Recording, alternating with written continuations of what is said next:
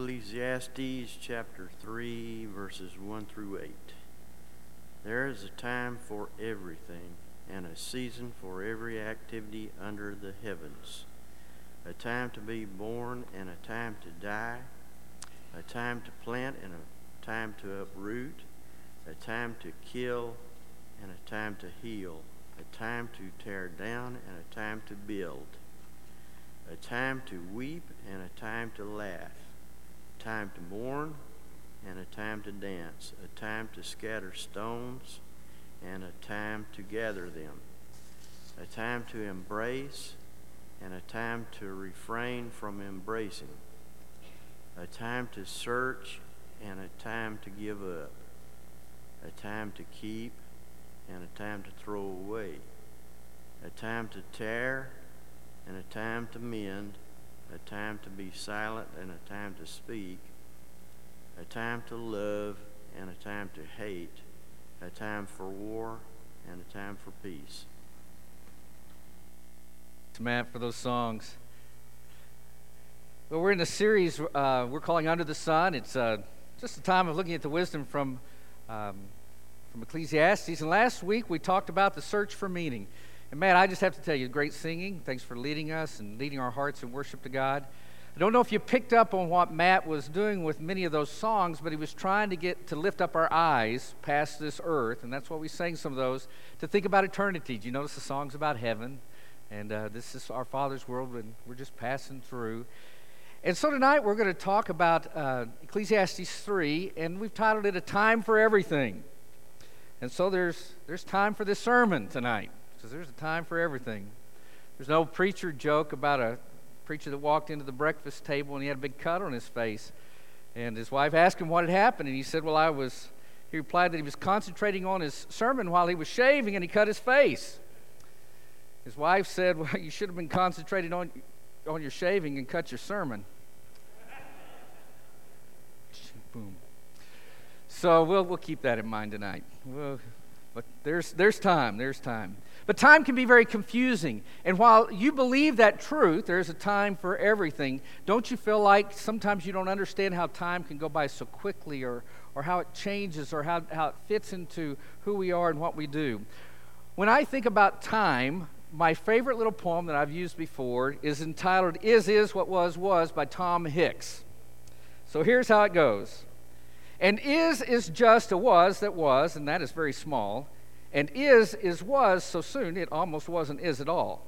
For is only is until it is a was, you see. And as an is advances, to remain an is can't be. Because if is to stay an is, it isn't is, because another is where it was, and is then a was. Time can be really confusing, can't it? You know, learning how to understand time and what time it is and what's supposed to happen is very challenging for life. And it can be a little bit confusing because we have different views of time. And so we want to pause for just a few minutes and let God talk to us about how He sees time and how He knows we understand time. So a view of time, our time, man's time, versus how man sees time and how God sees time. And we're going to start in Ecclesiastes 3, verse 11. He has made everything beautiful in His time. He's also set eternity in the human heart. Yet no one can fathom what God has done from beginning to end. What a beautiful thought. God does make everything beautiful in its time. It's hard to understand what God has done from the beginning to the end. He is eternal. But even though it's hard for us to understand, it can be a little bit confusing at times, He has set eternity in our hearts. And so we need to be able to try and struggle with this and learn to see things and see time as God sees time. Another passage that speaks very loudly to this is in Psalms chapter 90. And so we'll be referencing that several times as well. But let's go to Psalms 90, verse 2. The last half where it says, that speaks to God's view, when it says, from everlasting to everlasting, you are God. I mean, you and I will die on this earth, but we live on. Eternity awaits us. but we aren't from everlasting to everlasting. We might be immortal, but God is eternal. He has always been. And so we have to learn to understand that God sees time different from us, and to learn to see time as God does. Back in our text in Ecclesiastes 3:20, all go to the same place, all come from dust, and to dust all return. God is eternal, but I am a creature of dust. Genesis 3 speaks to that truth, where it says, by the sweat of your brow you will eat your food until you return to the ground, since from it you were taken. For dust you are, and to dust you will return. Nothing stands out more loudly to us about time than when we stand by a graveside and we think of these words. From dust you are, and to dust you will return. Again in Psalm 90, verse 3, you turn people back to dust, saying, return to dust, you mortals. And so I'm a very short-lived, short-lifed person. But God is eternal. But our time here is numbered. And just to see that contrast in a more powerful way, Psalm 90 continues in verse 4. 1,000 years in your sight are like a day that has just gone by, or like a watch in the night. Yet you sweep people away in the sleep of death. They are like the new grass of the morning. In the morning it springs up new, but by evening it is dry and withered. God is different. He sees things different. And there is a contrast in how he views time and how I view time. Peter shared these same thoughts in 2 Peter 3:8 when he said, but do not forget this one thing, dear friends. With the Lord, a day is like 1,000 years, and 1,000 years are like a day. So it's pretty obvious God doesn't count time like we count time. He sees things different, and we struggle with timing. Like the old story about the husband who was waiting to leave for church and waiting on his wife, and for the umpteenth time he said, are you ready yet? And she yelled back, why don't you keep quiet? For the last hour I've been telling you I'll be ready in a minute. You know, timing is different for us. So with these thoughts of how God and I see time differently, let's go back to Ecclesiastes 3 and the text that we read just a moment ago. Ecclesiastes 3, beginning in verse 1. There is a time for everything, and a season for every activity under the heavens. So he's going to contrast the times of life and how they vary. And they do vary, don't they? You just pause and think about it. How you have seen time and how you viewed time and how it's changed over the years. Verse 2, a time to be born and a time to die. A time to plant and a time to uproot. A time to kill and a time to heal. A time to tear down and a time to build. A time to weep and a time to laugh. A time to mourn and a time to dance. A time to scatter stones and a time to gather them. A time to embrace and a time to refrain from embracing. A time to search and a time to give up. A time to keep and a time to throw away. A time to tear and a time to mend. A time to be silent and a time to speak. A time to love and a time to hate. A time for war and a time for peace. So the question begs itself for you right now, what time is it? Where do you find yourself in this varying timeline of life?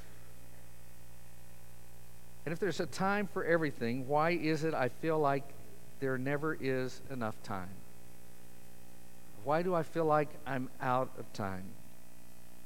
It's because God views time and differently than the way I view it. So what scale do you use to know time? How do you view time and eternity? You know, in this day and age where our watches, many of our watches and our phones automatically update to the correct time, it's not so hard to stay on time. But that hasn't always been the case. There's an old story that illustrates the point I'm trying to make here. It's back in the days of factories where people carried watches in their pocket and they had to set it. And a factory worker, as the story goes, one of his jobs was to blow the 5 o'clock whistle to let all the workers know they could go home. And he wanted to be on time, so every morning as he walked to work to the factory, he walked by a jeweler's store And there was a grandfather clock, and he always stopped, pulled out his pocket watch, and set it to the grandfather clock so he would be on time. One day when he was walking by in the morning, the shop owner was out sweeping his porch. And so he says, "How do you keep such good time on your grandfather clock?" And he says, "Easy, easy. Every day when the factory whistle blows, I set the clock to match it."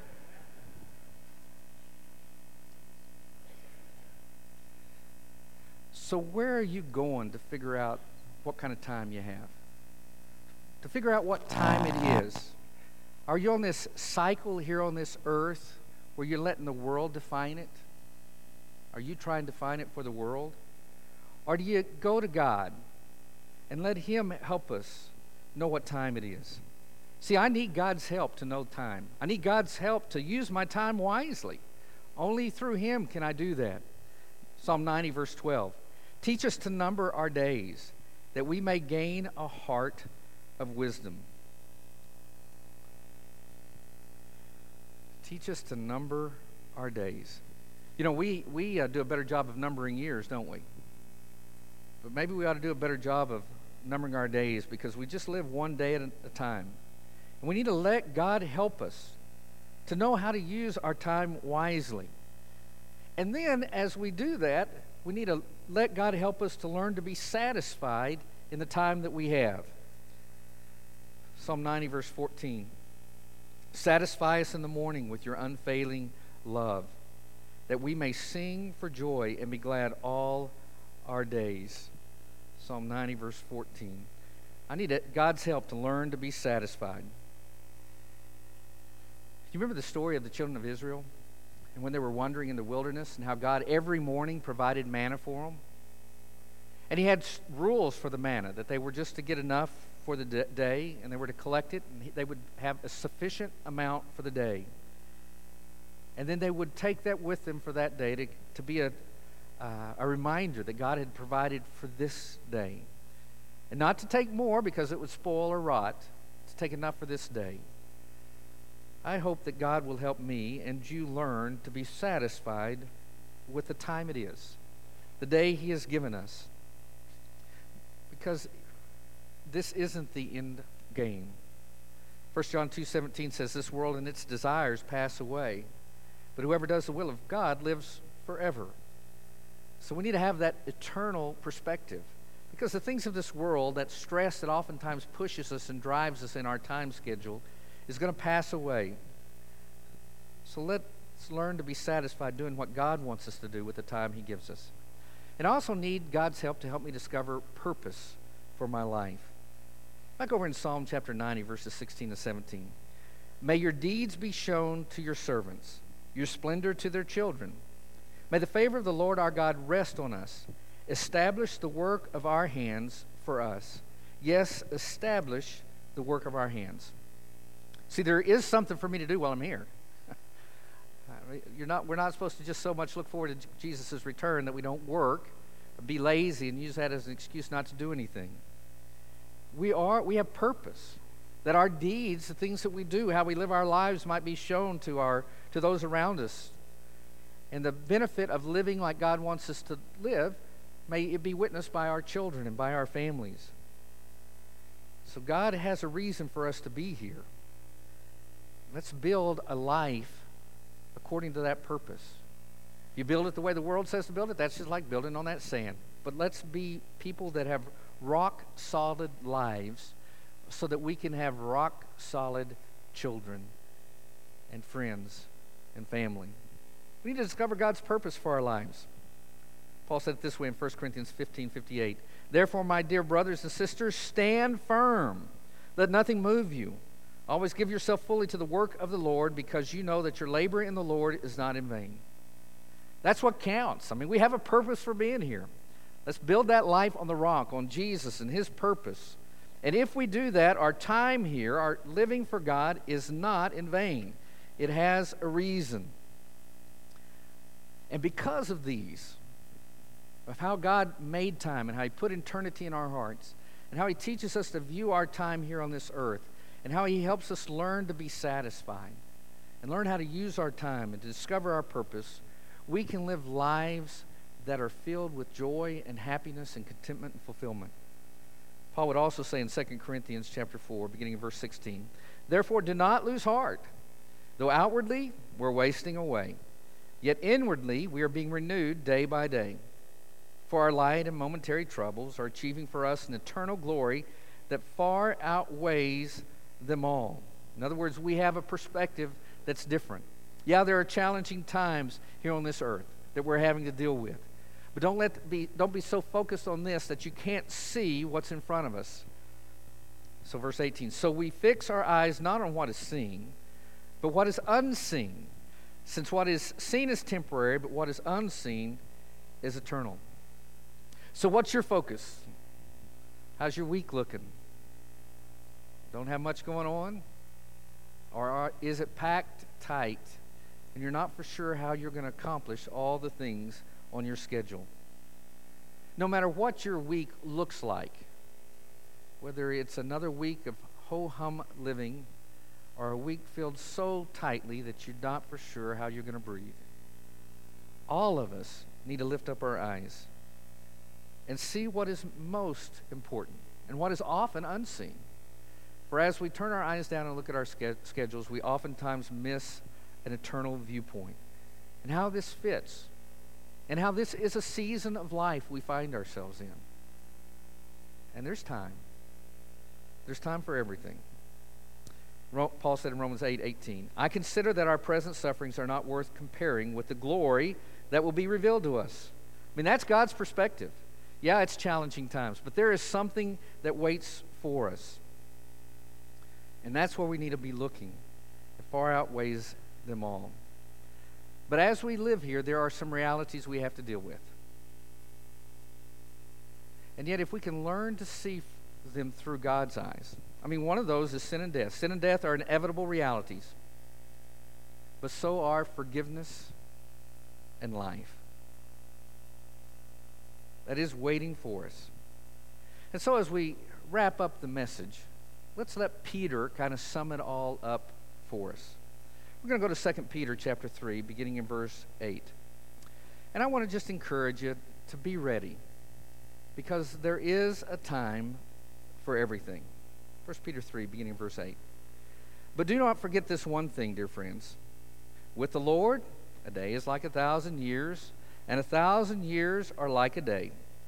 The Lord is not slow in keeping his promises, as some understand slowness. Instead, he is patient with you, not wanting anyone to perish, but everyone to come to repentance. But the day of the Lord will come like a thief. The heavens will disappear with a roar. The elements will be destroyed by fire. And the earth and everything done in it will be laid bare." And so the time's coming. Right now, God has you living here, and I'm here. And we walk through the seasons of life. Some are joyous times, birth of a child. And others are challenging times as we care for one we love as they are passing from this world. We find ourselves in those seasons. But in seasons of joy or in seasons of sorrow, God is always with us. We need to recognize his presence and be ready for what comes. Yes, there is that next season to deal with that will have its joys and also its challenges. But there is the next journey for us as well. And the call is to be ready. So, are you ready? Or do you think, that's not this season? I can do that some other time, some other day. Giving my life to Christ is something that I'll do someday, but I've got some fun and I've got some living to do before then. Or I'm not quite ready to quit the sin in my life because I'm still enjoying it too much, too wrapped up in it. Brother and sister in Christ, if you've wandered away, it's time now. It's the time to come home and allow God to cleanse you and forgive you again so that you can continue that journey in the light. And friend, if you've never given your life to Christ, this is the time. There's no need to put it off. I know you don't know everything. You don't have it all figured out. But God will help you. Give your life to Christ, and He will help you on that journey. So maybe it's your time to understand that you need to change your way of living, to repent. And instead of being chief of your life and Lord of your life, confess Jesus Christ as Lord of your life. And enter into the waters of baptism so that your sins might be washed away. Is that your time? Because if it is, we got time. We invite you to come right now as we stand together and sing. I know many of you know Brandon, have met him already. We've had a great time getting to know him. And Brandon's been studying God's Word, and he is ready to be baptized. And so as many of us have done, and in the Bible we read about, one of the things we do is we confess Christ as Lord of our lives. So Brandon, do you believe that Jesus Christ is the Son of God? I sure do. I know you do, brother. Well, we're going to head up and we're going to baptize you.